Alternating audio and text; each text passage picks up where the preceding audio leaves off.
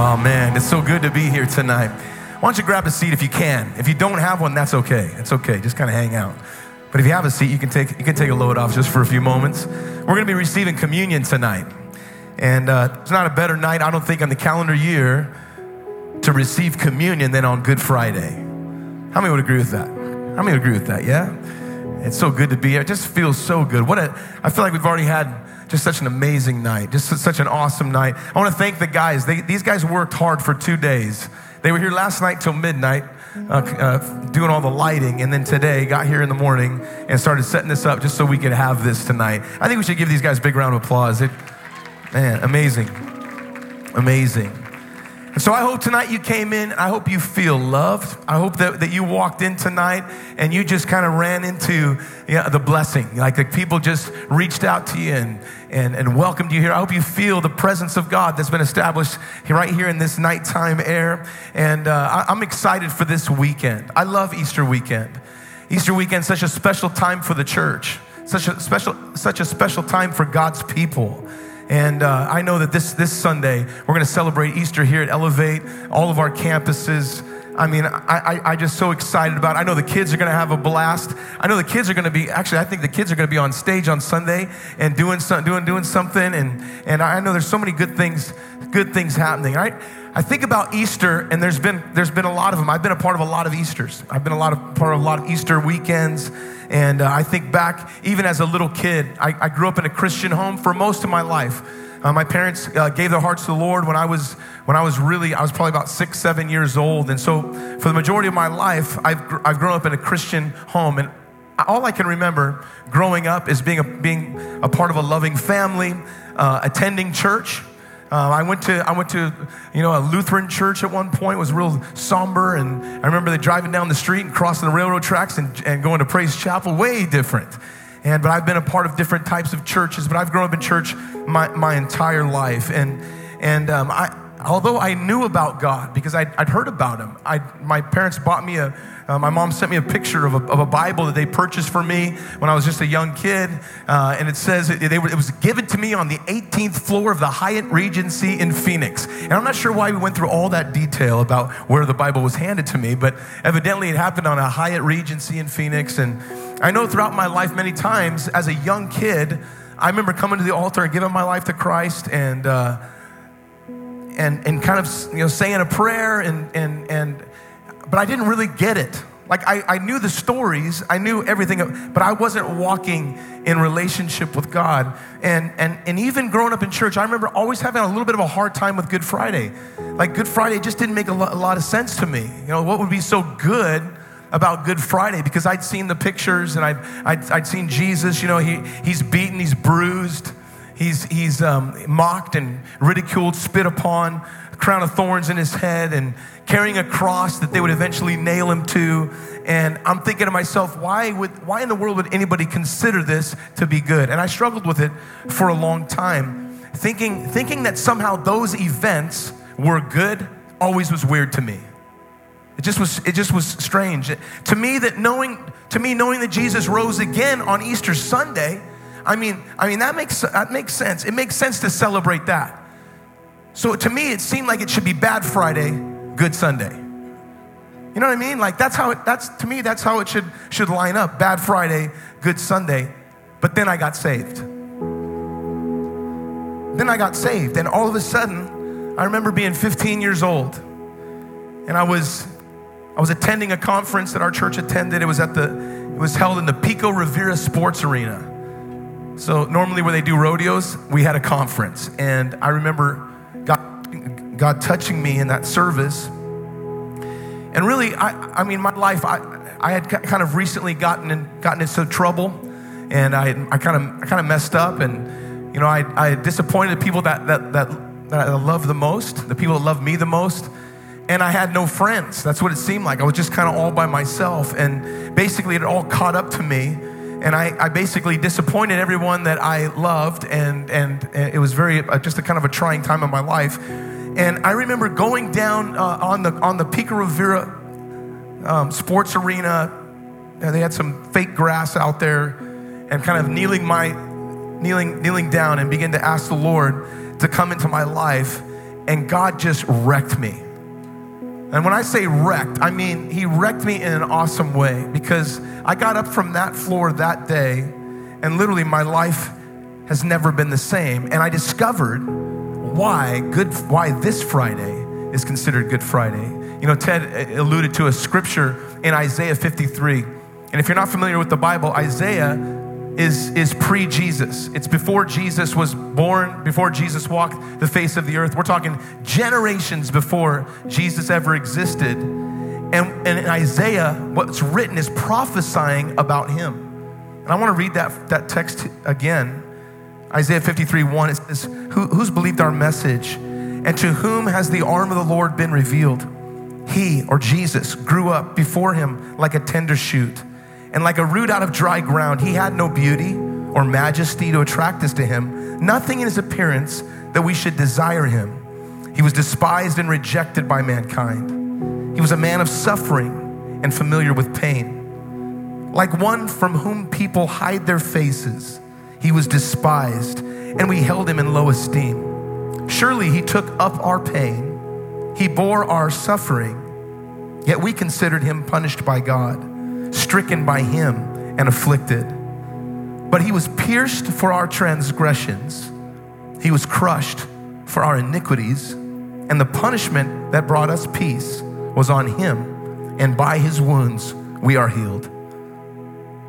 What a powerful prophetic portion of scripture. What an incredible, written generations before Jesus would ever walk on this planet. And so what I want to do is fast forward from that text to Jesus hanging on the cross. I mean, you can imagine that Friday, darkness, between 12 noon and 3 in the afternoon, it was dark like what we're experiencing now. It was dark. Everything went dark. Light was eclipsed by darkness. And why was that? Well, the Bible tells us that between those hours, God was placing the sins of all humanity.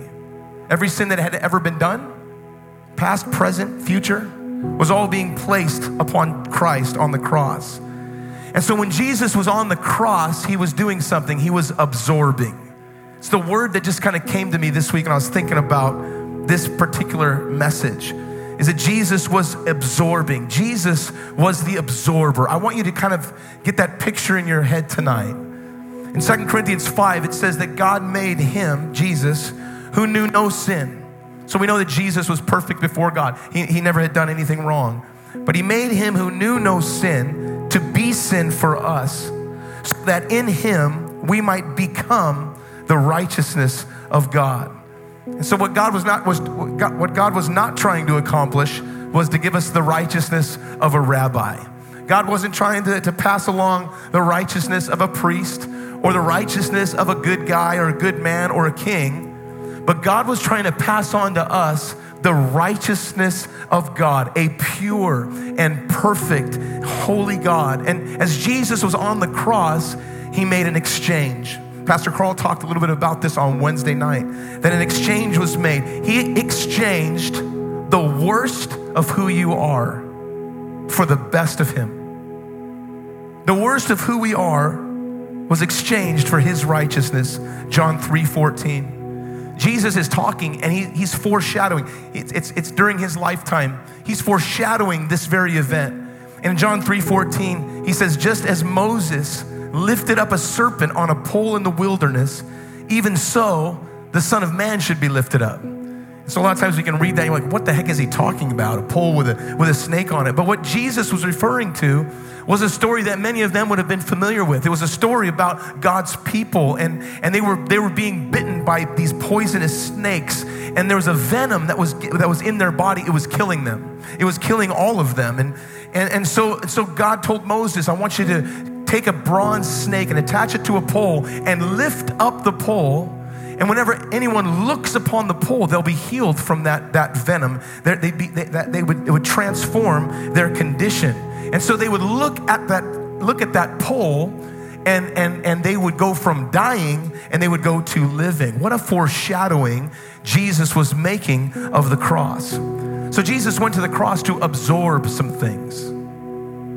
So whenever there's a mess, I think most of us would be familiar with what absorb means. Whenever there's a mess, we need something. A spill happens. We need something to absorb it. All of us have had those moments, all right, those unfortunate moments in a restaurant or in our homes when we knock the drink over, all right? All of us have made a mess at some point in our lives, and so what do? We do everything we can to try to absorb what's being spilled, right? We'll grab napkins. If your shirt's already wet, you're like finishing it off. I mean, you're gonna grab paper towels, whatever you can grab to try to absorb that mess.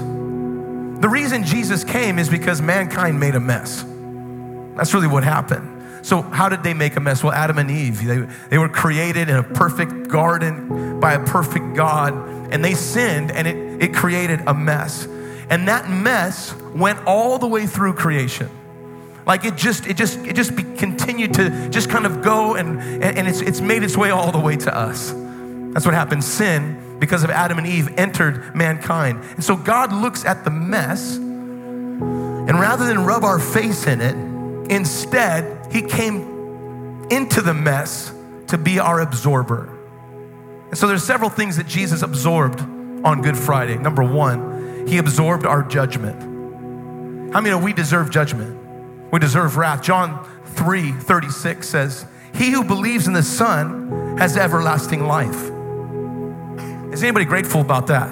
Does anybody believe in the Son tonight? Okay, a few of you. Anybody believe in the Son tonight? The promise is you have everlasting life. But he who does not believe the Son shall not see life, but the wrath of God abides on him.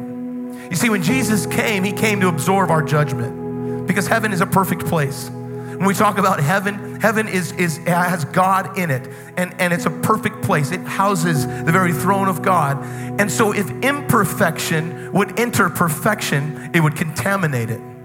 So that's the problem God has, because he loves us so much. But our imperfection makes it impossible for us to associate with him or to spend eternity with him. So how do we get to heaven? Here's the problem. If it were up to us, it would be absolutely impossible. There would be no way for us, because our imperfection, there's no way we could fix that. And so Jesus comes, he dies on the cross to absorb the judgment against us. He took, the Bible calls it the handwriting. The handwriting would be like the evidence. All of the law, the things that we messed up, all of our disqualification, all of our sins, Jesus absorbed that upon himself. You know, it's interesting when you read the story of the crucifixion. When they announced to Pontius Pilate that Jesus was dead, Pilate was actually surprised because it happened so quickly. There was Jesus, he's hanging on a cross between two criminals, and he passed away before either one of them. And I think it's because it wasn't the crucifixion that killed Jesus. That wasn't just all of that he went through that killed Christ, but it was actually the judgment of God that you and I deserve. The Bible tells us that the wages of sin is death. And so when Satan tricked Adam and Eve, when Satan came to Adam and Eve and tricked them to eat of that tree, and when they ate of it, it was the only thing that God said they couldn't take from. God says, of every tree in this garden you can eat, but of this tree, the tree of knowledge of good and evil, you cannot eat. When you eat of that tree, you will surely die. And somehow Satan was able to trick Adam and Eve, and they began to look at that tree and they think, it doesn't look deadly. It doesn't look all that bad. Matter of fact, it kind of looks like if we ate of that tree, it would make us smart. It would somehow make us wise. And they actually thought they were smarter than God. That's what sin is. And they ate of that tree. And when they did, immediately, just like those poisonous snakes put a venom into those people, immediately the poison of sin entered mankind. And because of that sin, all of us have a death sentence in our bodies. It's a sin death sentence. It's a venom, it's a poison that's in our blood. We were born into sin. We were born outside of God. But Jesus came to absorb that sin. And as Jesus was on the cross, an exchange was being made. God was extracting our sinful condition. He was removing our sinful condition. He was extracting that poison, if you will. He was extracting that wickedness, and he was placing it on his son. He was placing it on Christ. The Bible says the wages of sin is death. But here's the thing, God's so genius. He says the day you eat of that tree, you will surely die. And so we know that sin entered mankind at that time, but God is so genius is he creates time. He creates time. The Bible says that in the fullness of time, Christ came. So picture, I want you, if you can, picture a gun with a bullet in it. And the moment mankind sinned, it was like a shot was taken at mankind. It was shot in the direction of mankind. And I want you to picture that bullet flying in slow motion. And Adam is the deserving recipient of that bullet. And here's the truth, we're all Adam's descendants. But if Adam would have died, we wouldn't be here. None of us would be here. And so God creates this thing called time, and time's allowed the generations to come from Adam. You have Abraham and Isaac and Jacob and Joseph and Judah and Moses. And through Moses, the law would come. And then you have all the prophets that begin to show up. And then you get to King David. Meanwhile, sin is still a part of mankind, and death is a part of mankind. And here's all the way to Christ. And just as that bullet was about to penetrate, at the exact moment, at the perfect time, the Bible says, Jesus comes in and absorbs that shot. He absorbs that bullet. He takes the shot and receives our judgment, the judgment we deserve for our sin. And that's what I experienced when I invited Jesus into my life, because I didn't join a religion. I didn't join a particular church. I knew I was a sinner. I knew that I had in my life shame. I knew I experienced guilt. But when I repented and I opened my heart up to Jesus, something came in like a sponge. Like a sponge, it absorbed the sin. It absorbed the shame. It absorbed the guilt. It removed it from me. In a moment of time, I was delivered. I was free. I was awake. I was alive. It was the most amazing experience in my entire life. You see, when Jesus came, he came to absorb a mess. He came to absorb, first of all, your judgment for sin. The second thing he absorbs is our shame. When you read about the cross, the Bible says that they stripped him and they beat him. They stripped him naked and they hung him up on a cross. He would have been publicly hung on the side of the road, right there in the public square, in the place of heaviest traffic. I mean, because we know the Romans, they used crucifixion. It was a public spectacle, and it was meant to provide an example so that everyone knew as they were walking into town, I better not do anything wrong, because the Romans don't tolerate it. If you think you're gonna come in here and break our rules and break into someone's house and steal, you better be ready, because you're gonna get caught and crucified like these criminals that you're seeing as you walk past. So there's Jesus. He's hanging naked in rush hour traffic between two thieves, so that everyone that was passing by could see him. And as they walked by him, they mocked him, they ridiculed him, they spat upon him, they cursed him. What an incredibly shameful way to die. You see, Jesus was hung in a shameful way in order to absorb our shame. He came to absorb our shame. There's so many people in our world living with shame. There's many of you in this room today, you're living with shame. You've been abused or you've been an abuser, and you're tormented and living with shame because of what you've done in the past. Maybe you were violated or you violated someone and you're living with shame. Shame is a wicked, evil tool of the enemy. Shame will drive you insane. It will rob you of your peace. So many people today are on heavy medications, filling up mental institutions because of shame. But Jesus hung on the cross in a shameful way. He died in an extremely shameful way to absorb your shame and my shame. You know what else Jesus absorbed on the cross? He absorbed our sickness. The Bible says in Isaiah 53, he was wounded for our transgressions, bruised for our iniquity, and by his stripes we are healed. All sickness, all disease, every cancer, every tumor, every heart disease, every lung disease, every arthritis. Jesus came and hung on the cross. He bore stripes on his back for our disease and for our sickness. Do you believe that tonight? I want to tell you something. Disease is not God's will.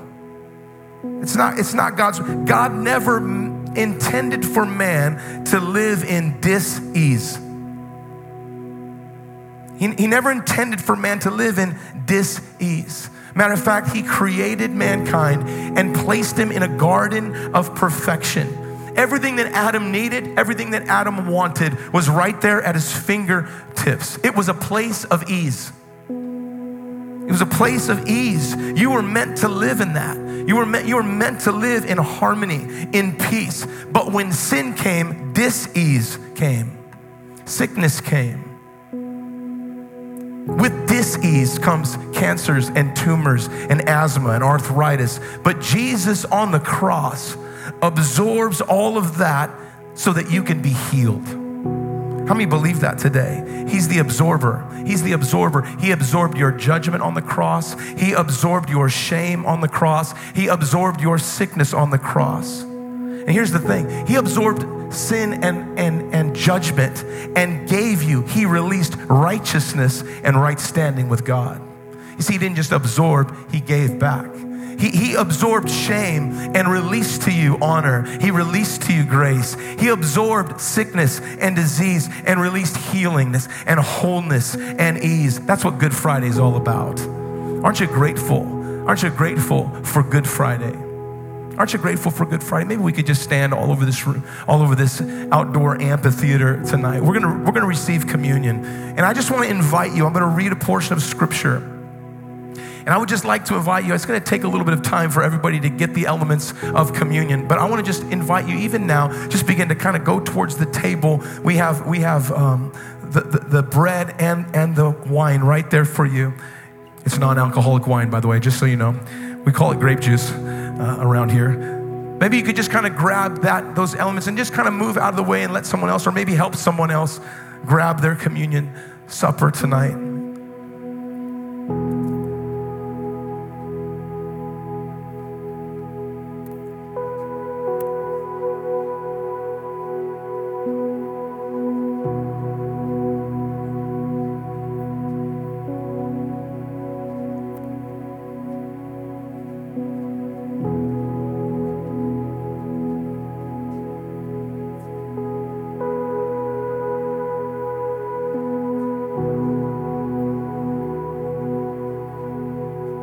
He's the absorber.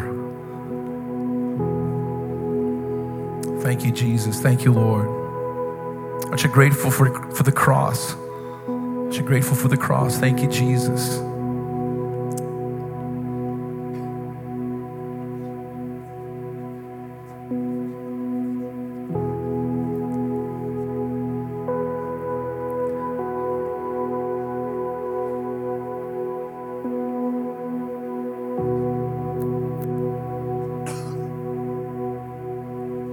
Tonight, what communion is remembering what Jesus has done. That's what we're doing. That's what we're doing on Good Friday. Is we're remembering what Christ did for us. Maybe we could all just stand and do this together if we could. We're going to go right into worship after we do this. The Bible says in 1 Corinthians, it says in chapter 11, it says, then the Lord Jesus, on the night he was betrayed, he took bread, and when he had given thanks, he broke it and said, "This is my body, which is for you. Do this in remembrance of me." So when we think about the bread, there's nothing special about this bread. It's actually an oyster cracker. When we think about the bread, what it represents is the body of Christ. I don't know about you, but I'm grateful for the body of Christ. I'm grateful that his body was tormented and filled with pain and filled with excruciating pain. The stripes that were placed upon his back was for my healing. Today, my wife is free from cancer because of the body of Christ. We believe in a healing God. How many of us have experienced healing in our bodies, and it's because of the body that was broken for us on Good Friday. And so if you can, right there in your hand, I'd like you to break that body and take and eat. Remember the body of Christ.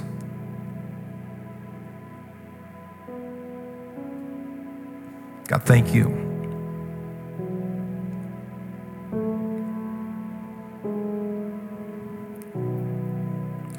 You didn't have to do it. You didn't have to endure that. But you did. You did out of love for us. Lord, we were on your mind. Thank you, God. Thank you for enduring that. The pain and the shame, the punishment that we deserve. Lord, you took it in your body for us. We thank you for that. In the same way, Jesus took the cup and he said, this cup is the new covenant in my blood. Do this whenever you drink in remembrance of me. You know, I'm so grateful for the blood of Jesus. Without blood, there's no remission of sins. There's no forgiveness without blood. Something had to die. Life is found in the blood. Jesus gave his life for you. There's a blood transfusion that took place that day. Jesus gave us his life. And the reason when we accept Christ, we get his righteousness is because Jesus' blood had no sin, had no contamination, had no poison associated with it. And so when the blood of Jesus comes into our lives, righteousness does. I don't know about you, but I'm grateful because I've made a lot of mistakes. How many of you made a lot of mistakes? How many of you really made a lot of mistakes? Let's be honest. Like two hands up. I'm grateful that God forgives me. And here's the thing, I'm not done sinning. I know that I make mistakes all the time, and his blood continues to forgive me. It continues to cover my sin. Lord, we thank you for the blood that was shed for us. Lord, we thank you for the blood. Take and drink, remember.